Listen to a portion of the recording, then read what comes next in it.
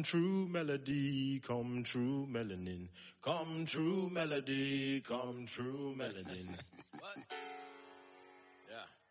Hey everyone, welcome to My Melanin, where we discuss how the social determinants of health affect us as Black people. I am one of your hosts, Mohammed, and I'm here with... You're here with Jade? And you're here with Dina. We hope you enjoyed today's discussion. Come true melanin. Come true melody, come true melanin. Welcome back to My Melanin, where we talk about the social determinants of health as they pertain to being Black on the East Coast. I got with me a special guest host today, Nnamdi Chikwe for the people. Hello. Nnamdi. Hey, how's it going, guys? And today's guest is none other than Derico Simmons. Derico is a fearless advocate for racialized and marginalized communities in Halifax.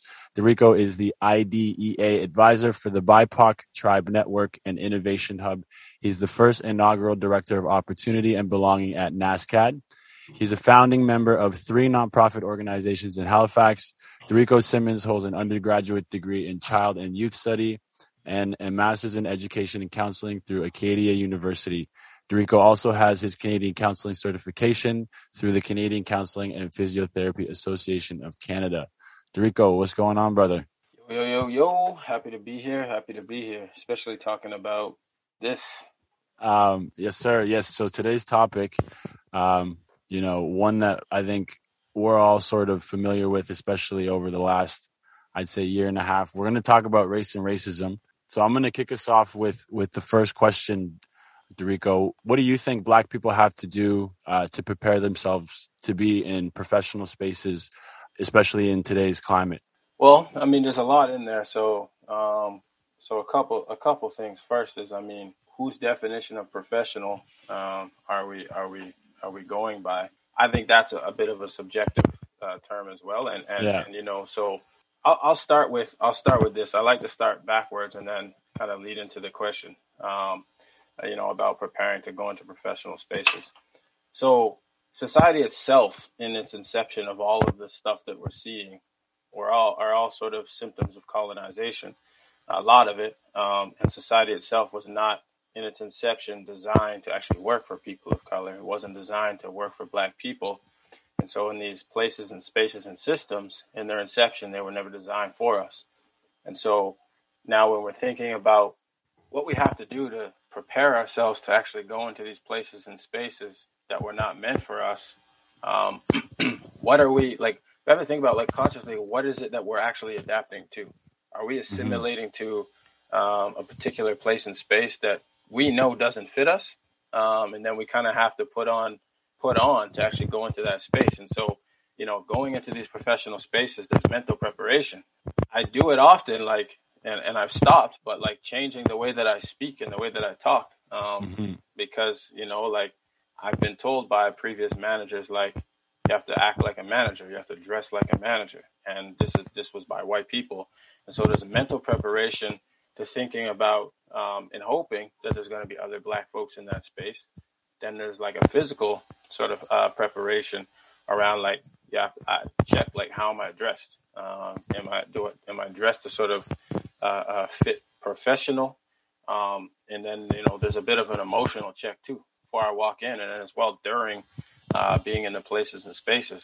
Also, there's sort of the racism radar that's just always on when you're in these places of making sure that what is being said to you and what is being fed to you also is not something that's offensive, let alone actually being in the meeting. And so all of these things that we prepare to go into the meeting and then trying to be mentally present in the meeting as a Black person. And so, there's all kinds of parts of me that have changed, and sort of just I'm being myself now when I go into places and spaces, because I'm not at a place anymore where I feel like, and I never really felt this way, but I don't want to conform to something that was never built for me in the first place. And so walking into these spaces now, this is me and this is what you're going to get. But all that mental preparation and physical and emotional stuff still does happen. Don't get me wrong. But, we have to think about it. I think about it differently. Yeah. I mean, I think I agree 100% in the sense of when you said whose definition of professional are we talking about? And And I couldn't help but smile when you said the point of when you're preparing to get into these spaces, having the thought of, oh, I hope somebody there looks like me, bro. Like that's something that I never even thought that I think about all the time, but I think about all the time. So I guess with that, how would you say you got to that point where, your part of your preparation isn't to do with that, what we just talked about, but is now, you're going in as yourself over everything. Right. So, like, who's to say that like me wearing a chain isn't professional? But as an aside, like how I sort of got to this point is that I've lived my entire life sort of having to be like two different people. Like the person that I am when I'm like in the hood or I'm with my black friends or like I'm with a group of mainly black people is who I really am. But then having to sort of live my life understanding that I have to go into these other spaces with the subjective view of professional that was created by white folks. And so I have to adapt who I am. And so as I would say like, as I sort of came into who I am and who I was going to be for the rest of my life during my university years, that's when it really solidified and clicked for me is that like, wait a second, like, why am I sort of conforming to these notions and why am I changing who I am to be in these spaces? And so, I would say that it came with a lot of experience, of course, of racism, but then a lot of just like thinking and reflecting of I shouldn't have to change who I am to go into a meeting. And, I shouldn't have to change the way that I do things and the way that I move based on other people's definitions of what professionalism is. Yeah. I think I definitely, I align with those thoughts for sure. And I think part of the challenge that I'm having now is getting out of the performing in terms of being in these spaces and getting into just that being part of the whole, like part of who I am. But I think also with all that being said, it's why are we doing those things? It's because we're sort of anticipating racism, right? In some capacity or in some form. Well, it's also about survival. We, among other racialized folks, have some of the most resilient stories and the most resilient ancestry, and I believe that translates into our DNA. And so, we understand that there's certain things that we have to do to survive in spaces and places that were not made for us. We could call it performing, but I would call it survival because we learn to adapt to the situations and the circumstances around us in order to survive.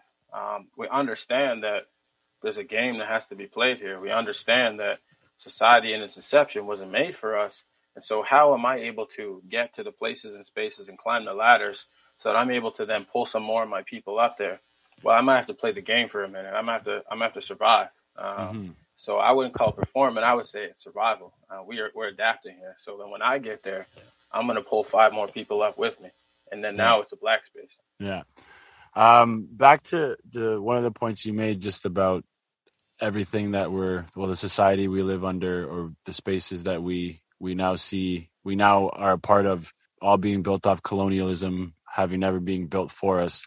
What would you say are some of the myths about racism that we see in our society today in terms of, some of the pushback we see about people that say it isn't real, and sort of how that ties into colonialism? Because we had a chat right before we started the episode about how this all ties in together and like nothing is separate. So yeah, how just breaking down some of the myths that we hear and what the reality behind racism in the past and in today's time, what it is and what it looks like. Mm-hmm.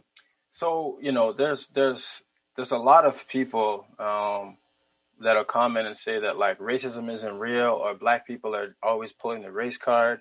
I've had people, this race hustle, like we need to stop this.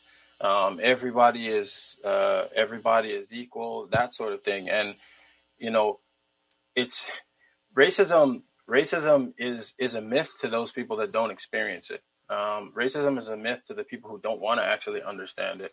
And if you don't want to understand it and you don't want to try, then you won't. And so, when we actually break down when society sort of started, societies, or when white folks colonized places and spaces. Like, the easiest example is like the policing system was actually policing in North America began as RCMP began as taking white men taking indigenous children from their homes and then formalized into RCMP we know today. Policing in North America began as slave catchers and night watch and formalized into the policing system we know today. And so I just want to be clear for folks when I say that these systems and were not built for us. In inception, they actually weren't. And so now when we get the present day, racism is nuanced. And so it's not somebody calling you the N-word right to your face, although some people do. It's not somebody calling you racial slurs or derogatory terms. It's he's from said area or said community. I can't pronounce his name, so I'm probably not going to hire this person. Their name is difficult to pronounce, so you know what? I'm not going to invite this person in for an interview. It's policies that are exclusionary, and it's not as overt. And so, there's a nuance and a complexity to racism that if you're not looking for it and if you don't understand it, then you won't see it because it's not at your doorstep. Yeah. And I mean, there's one example that I want to give that people in Halifax may have been aware of when there was a video that was posted a couple of weeks ago about an officer pulling a gun out on an unarmed black man. I don't know if we want to go there yet, but it's up to you if we can. I just want to explain the nuance of racism. We have time. Okay. So for folks who didn't see the video, there's an altercation and there's an assault that happens. An officer arrives on scene, didn't see any of that assault that we saw in the video. There's 4 people in the video. 2 are black, 2 are white, 2 are in the car. And here's where the nuance of racism and bias kicks in, is that officer arrives. He sees the black person first. They make eye contact. He asks him, "What are you guys doing?" Arguing. And then instantly pulls his gun out, gets in the police stance and points the gun at him. Meanwhile, there's 2 white guys that are in the car, whom during the gun being pointed at the black man are picking up the same items that the black man was touching, but does not get the gun pointed at him. And the officer says, "I will fill you full of effing lead." That's what the officer said, not my words. And so, I want to say that story because people looking at that video, who may not have a lens of a racialized person, might not understand that how that could be racist, or how they could be biased, arrive to a scene and then immediately seeing black person when there's 4 people there, pulling the gun out on him when he has his hands up in the air.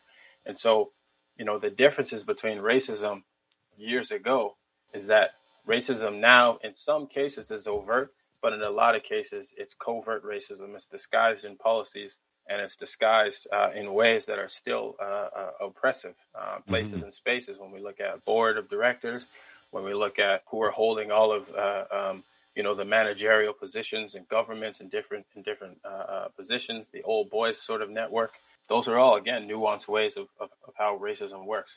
On that, Namdi, did you have a... Yeah, no, I was just enjoying listening because every time I hear Derico speak, it's always like a story, like a great story to listen to, right? So has his way of explaining and describing events and making things very, very clear for everyone to understand.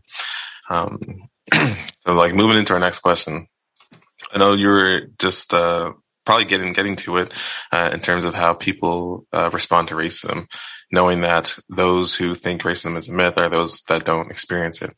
So my question is, how have you seen people respond to racism, like growing up, and what are some ways in which you have yourself developed ways to sort of cope with acts of racism as you go through life and through all of your different endeavors?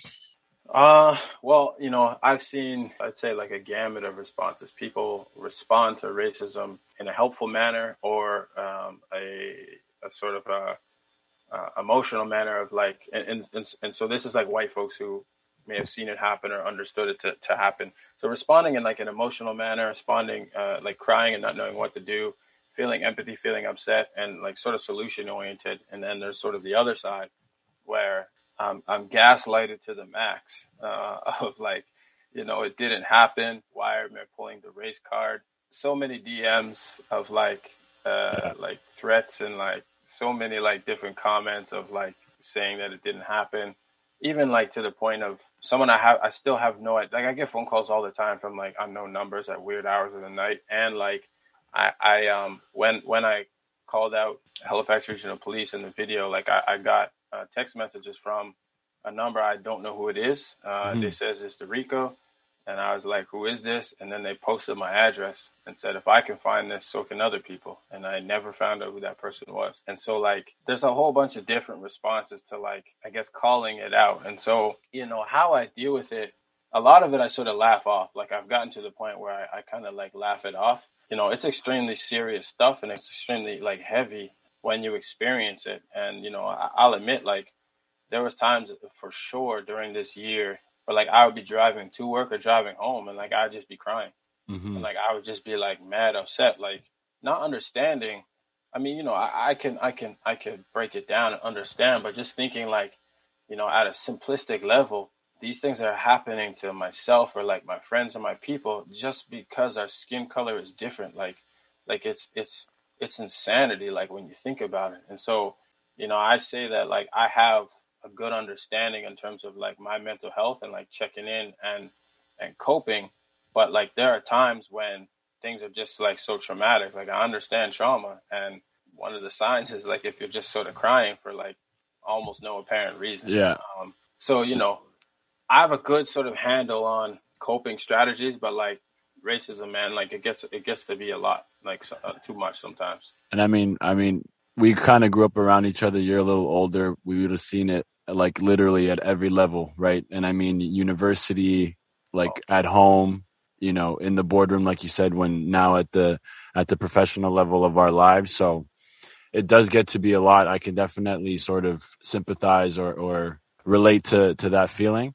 I'll say it's different too, our experiences, because I grew up in Nova Scotia as well, but like an immigrant. So for me, my parents they were learning about the racism of North America the same way I was. There wasn't sort of that talk where you have with your kid telling them what to expect in the real world when they leave the neighborhood area.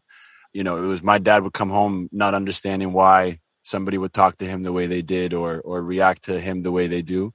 So it's just crazy that at this point, you just kind of, you have to learn to sort of brush it off. And like you said earlier, you can either take that emotional side or you can take the productive side of it, and it's sort of your choice, but it does get to be a lot. Yeah. 100%. I mean, like I'll always go down swinging, especially if it's around racism and especially if it's for like my friends and my people, like always go down swinging, like willing to take one on the chin. Like I'll lose a job over it. Like it's and I can't remember what that line is from the Black Panther movie around bondage and you'd rather die than be in bondage, something around that. Like the Michael B. Jordan line. It was a crazy line. Yeah, like so I would say that like one of my coping mechanisms for sure is pouring it into community work and taking that energy, that anger, that pain, all of that, and kind of giving it to the people where it's well received, and trying to equip younger generations, trying to educate, share my experiences, and build something from that. Because the way I look at this is that my ancestors, people that are still alive, they had the baton and they ran as far as they could with it until the time that they expire. And so I pick it up and I'm going to run as fast and as far as I can with it. And then when I expire, there's going to be a new generation of young Black people that are going to pick it up and do the same. And so, if we date it back, when our people were in Africa and were brought over here forcefully, people there, like if they were just like, nah, I'm good, like we wouldn't be here having this conversation. So they grabbed the baton, they ran it as far as they could, and so on and so on. And so it's our responsibility to continue to run as far as we can. That line is, bury me in the ocean with my ancestors that jumped from the ships because they knew that death was better than bondage. That's the one. Gives me hard. Yeah. Every time, man. Every time. Like I think about, and the conversation might go here, so maybe I'm jumping the gun, but like Mm-hmm. I even think about like the concept of allyship. If I'll use like Namdi for example, like we're all friends, but like, imagine Namdi saying I'm Dorico's friend without me even agreeing. Like I hear people saying I'm an ally to the Black community, and like when did we agree upon this? Yeah, exactly. Yeah. Allyship is not a finite destination. Mm-mm. It's not something you can just arrive at. It's a lifelong commitment. I'm Black for the rest of my life, and so if you want to be an ally, you have to strap in for the rest of your life the same way that I have to be Black forever. I agree with that. Like they have to be in the trenches, Absolutely. Yeah. front lines, doing the work, because you really want the experience or have the full experience unless you're right there with your so-called friends, right? So, Of course. I mean, I think like think about it this way: is like, what does whiteness mean, right? Like when we're actually talking about racism, like yeah, if you because one might say that over this past year, with George Floyd, Ahmaud Arbery, and the list continuing, people now, because of video cameras, are getting a small glimpse of what it's like to be Black. And the closer that white folks can understand what does it mean to be white, it centers you closer to getting a glimpse of what it is to be Black. Because if you understand whiteness, you understand all of the atrocities that have happened historically, and you understand who the oppressor is and has been. And I just think it's an interesting thing to think about, because I could explain what it means to be Black with all the joy, all the hurt, all the pain. But do we examine what is whiteness? What does that mean? How did we construct that? Yeah. And so how do you think that sort of racism translates to our well-being as Black people in terms of, and not even professional public spaces, but things like just normal things like getting a job, going to an establishment, bars, just like, what it's like to sort of walk into a bar or the lineup of an establishment to get in, look in a certain way, and in the best of cases get looks, or what have you. In the worst of cases, not be let in. Yeah. So yeah, how do you think that's affected just the mental health of our community as a whole? And that was just a small example of the type of, microaggressions that people experience. But yeah.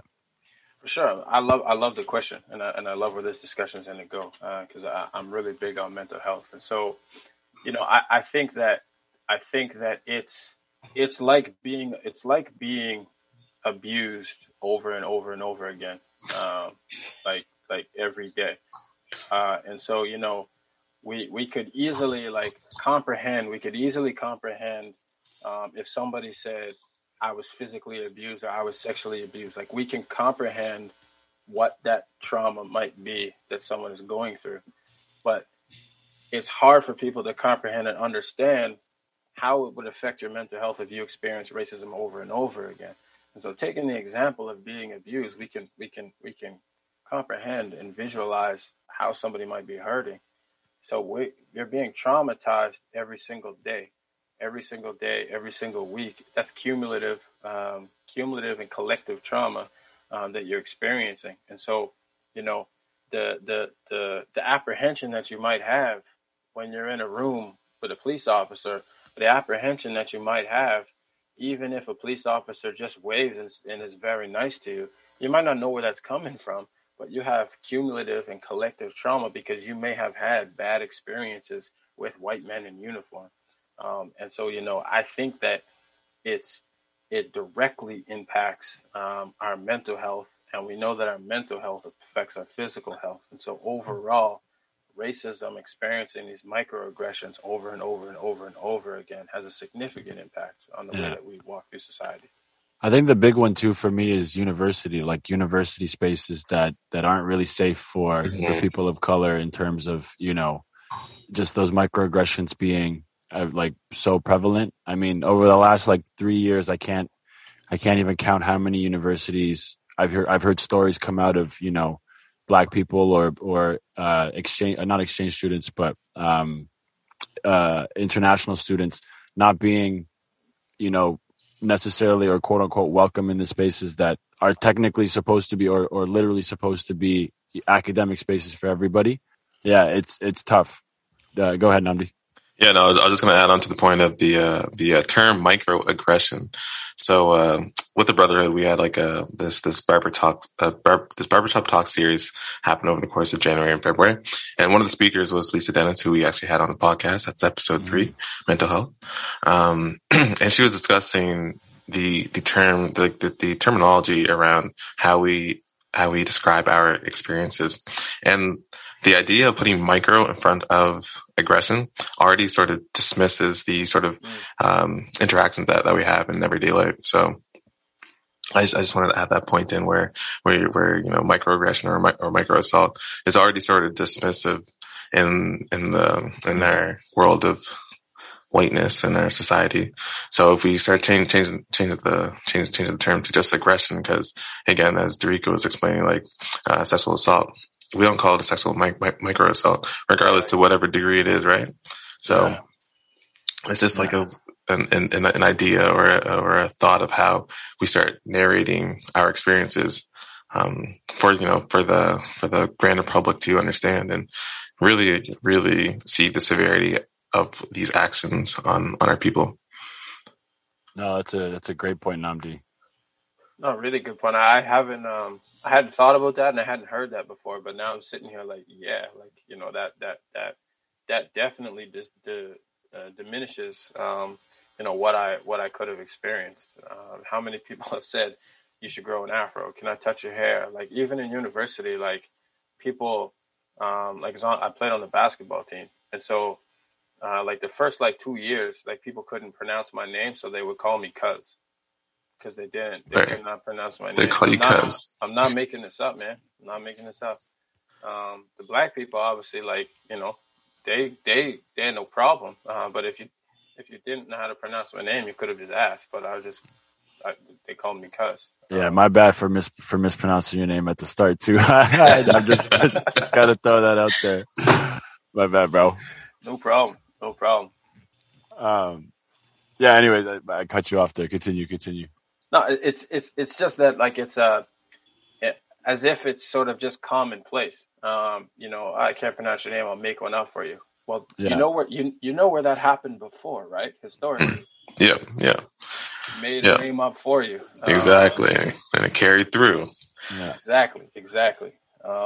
It's just like a really, when we think about health, because I know that this is like a lot of sort of the focus and like what you'll talk about, it actually affects every aspect of your health. And the place I literally felt the best, and I was blessed enough to be able to travel there, but I was in Africa for 5 days.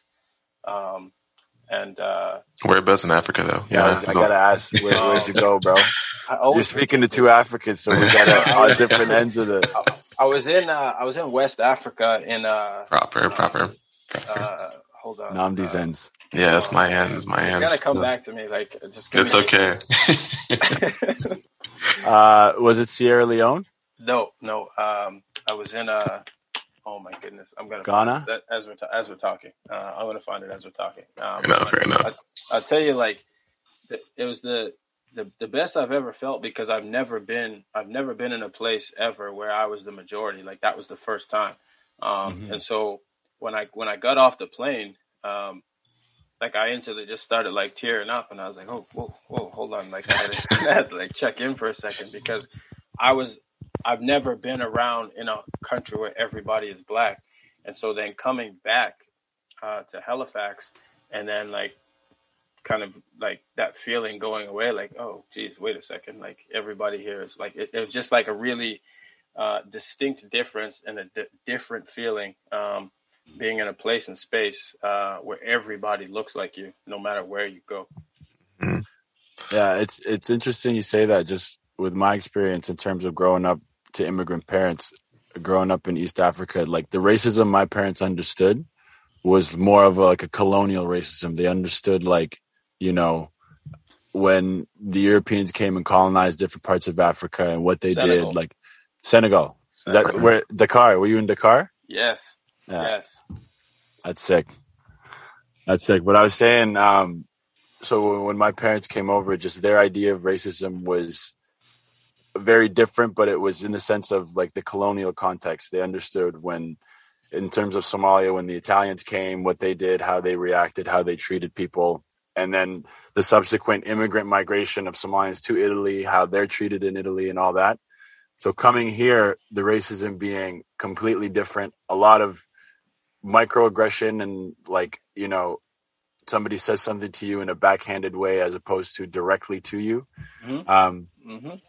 In terms of when you were in Africa, that I guess I would say that lack of pressure of racism, that like, you know, not having to worry about that at all. It was free, man. It was free. Yeah.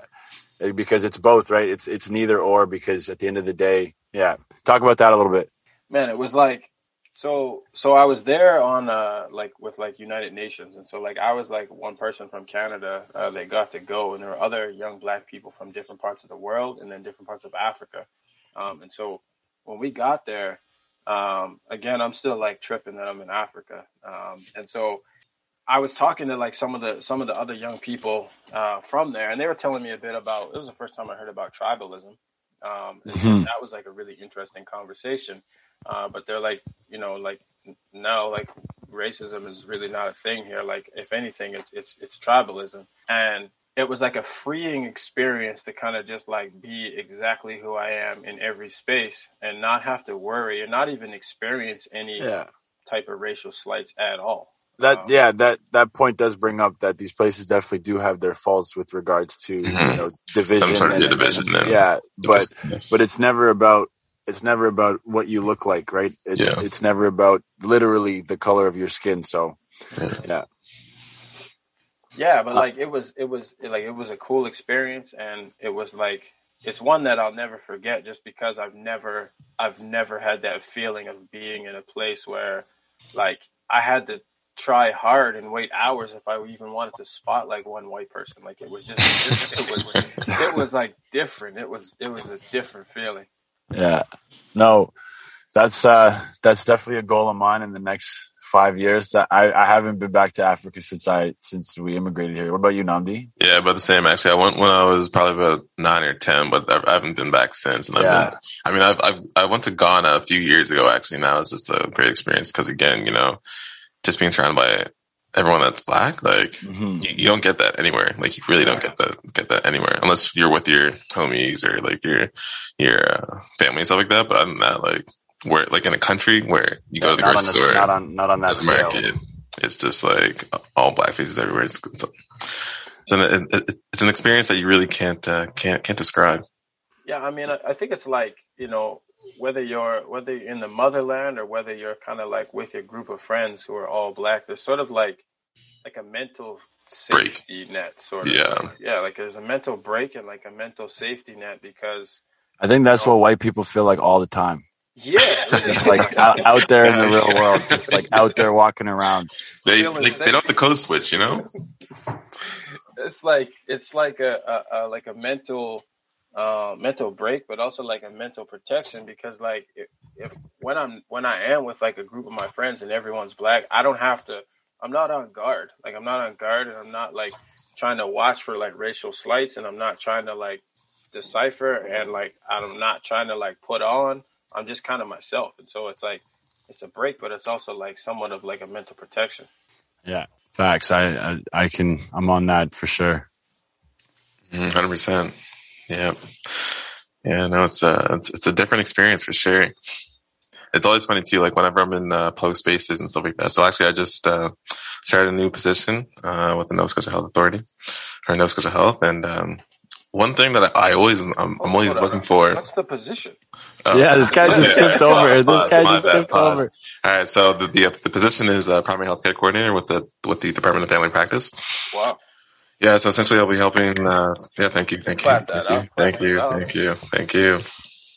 Yeah, so I just started to like part of my portfolio and stuff like that is helping family clinics and family physicians, as well as some community health too. So honestly, the world's my oyster is from what my supervisors are telling me. So hopefully I can bring my own little twist to it and you know, just keep doing the hard work, I guess.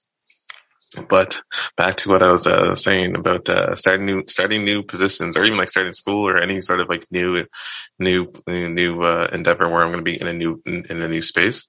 I'm always looking to see how many persons of, well, we'll say minorities, because I know the odds are pretty much next to none of if I'm hoping for like another black person to be in the same space. And then it's kind of interesting to like observe how they interact, because you can always tell that there's gears turning in their brain when they're talking with different individuals. And like there's like almost like a delay or a pause, just cause like it's like translating, like you hear this, and then you're like saying it in your head. You're like, okay, this is how I'd say it with my friends, but this is how they're going to like receive the message. Yeah. So like, I just want to get that out there, just in case anyone just in case anyone sees me like processing a little too slowly. It's not that I'm processing slowly. It's just like I want to say it this way, but like I know you're not gonna understand. That's so crazy, because it literally would be like this, like I would be wanting to say like, yo, what's up, but like, yo, what's good, but like what, like I'm saying that in my head, but that translates to, hey, how are you doing, or hey, yeah. Wagwan's the worst one. Oh, I know. You're like, what? What's that? Yeah. All right, so we're gonna wrap it up here in a little bit. We have one sort of final question, then we'll see where this takes us. So the question is, where or how do you feel your race influences your experience and your environment? So you can talk about like, because I know you're very involved in the community, with Game Changers 902, ACE, and your holiday turkey baskets and things like that. So I want to just, sort of hear from, the Lion's Mouth, like how this all came to be, and how you're working with those groups, and what you're hoping to move into the future. Well, first thing I would say is like, I try my best, honestly, to not even use the word hope anymore. Mm-hmm. Because like, I'm either doing it or I'm not, or Facts. You're either getting on board or you're not. Right. Hope is passive. That's true. So, like if I'm saying right there, if I'm saying that I hope racism changes, that's passive. I'm like waiting. And so anyway, I try not to use that word anymore, because I find it a passive term. And so, I think like, like first part of your question, like how my race and like ethnicity, color of my skin, like influences like the spaces and like things that I do. Yeah. Like your experiences and I have a layer to throw on that. How has that changed over time? So has that changed over time in terms of just your different experiences at different points in your life? So yeah, 100%. So it's definitely changed, because as I get to different points in my life, I sort of become a bit more aware, a bit more conscious, different perspectives, a different lens. And so, I could say that in like elementary, for example, I'm not as conscious of the world. Like I'm just sort of meeting people, having friends, and I'm not that conscious. But then as I start to get older and start experiencing racism, then you start to become a bit more educated, and you lean into it a little bit more. And so you actually start noticing the nuances. And, I think that the color of my skin impacts the things that I do in a lot of different ways. Some are that, like, I know that some people see my skin color and me being a black male as a weapon. Like people are fearful, just based on the color of my skin and that I'm black. And then, I know that there's other folks, depending on places and spaces and communities that I'm in, I'm celebrated because of all of the stuff that we're going through and all the things that we're experiencing. I'm one of the people, like, I've kind of made it, like I've sort of made it out, and now it's my job to pull some people back up. And so, it depends on context, and it sort of matters. And so, in doing like some of these fundraisers, doing some of these nonprofits, I'm very conscious that I'm a black man doing this. And so, of course, I take it as my responsibility to want to give back, but then I also think like, well, I want to do my part to change some of the narratives that are out there. And so I'm going to fundraise the Christmas turkeys and that type of thing that I do every year. And it doesn't matter the color of your skin. Like if you're in need, you're in need. But I want people to see that it's a Black person doing that. And then, with the nonprofits, there's 3 of them that I'm a part of. And again, like 2 of them, like ACE, Arts, Community, Culture, Economics, and Game Changers 902, predominantly work with and work for and work alongside Black community. But the other one, CLT 902, Community Land Trust, is all about affordable housing. And it's not about the color of your skin. And so, like, there's certain things that I do that I want people to consciously see that I'm a Black person doing these things, curating these events, facilitating these conversations, because we're not a monolith. Like, I don't represent all Black people. What people see on TV doesn't represent all Black people. And there's these said narratives that have stuck with people around who Black people are. And so very conscious in terms of who I am and what I'm doing. And sometimes it's even, like it would be to the point of like, should I be saying this or should I be like this forceful, knowing that I'm a Black male? And, I might be asking a person for, corporation for a donation. I might be speaking to a white woman, and like, I'm just conscious of like, how I present myself, how I speak, how I talk, how I say it, why I'm saying it, because, I just know historically some of those things have gotten some people killed and gotten people into different situations. And so, there's a lot of things that are sort of, and maybe it's the same for both of you, but like there's a lot of things that are like percolating in my head. And then what comes out is sort of sometimes a distilled version of what I actually want to say. Depending on the situation, I'm pretty outspoken for the most part, but I would say that I'm very, very conscious and very aware of who I am and how I present myself and how some people may perceive that. Yeah, I think you have to be that way, period, no matter what you look like. But I think that's definitely heightened when you're a Black man. And I think the comment of the white woman is interesting, because I think in our society those are the two. Like Black man, white women are the 2 most polarizing in terms of on opposite ends of the relativity spectrum, like that have no grounds to relate to each other. So in those spaces where, you don't really have those common denominators to at least grab onto, it can definitely be mind boggling or just like but as part of the game. And I think part of my thing of combating racism, when you said, hope is passive, I really like that. My idea of combating it is brothers like yourself and everybody else just doing the work, getting into these spaces and opening doors. Because like you said, what you're doing is showing the next generation what's possible. And the further you go, the further the next person that's watching you will be able to go, right? And I think dismantling racism, like we've been talking about all day, starts at the top, because this isn't a community issue or a province issue. It's a society issue across our whole Western society, right, from the top to the bottom. So it doesn't get changed overnight. You can't hope that the police force tomorrow is going to change their policies, but it starts at the bottom, where individuals like you, Namdi, myself, whatever, just pushing these doors open so that the next group can see what's possible and what's available, so that, like you said earlier, with the holding the baton, carrying it and moving forward. That's how I think, in my opinion, we get rid of racism. Well, yeah. And I think, like, simply put, is like, you'll never change what you continue to tolerate. And, yeah, I see it like two ways here, is that racism facts is that Black people didn't create it. But we're asked to find the solutions to it. And so, and it needs to not be seen as something that white folks continue to tolerate and empathize with. It needs to also be seen as their issue as well. Because we take it on fully as something that is our issue because we experience it. So we want to get rid of it. But on the other side of the spectrum, white people, it's not something they experience. They actually benefit from these systems.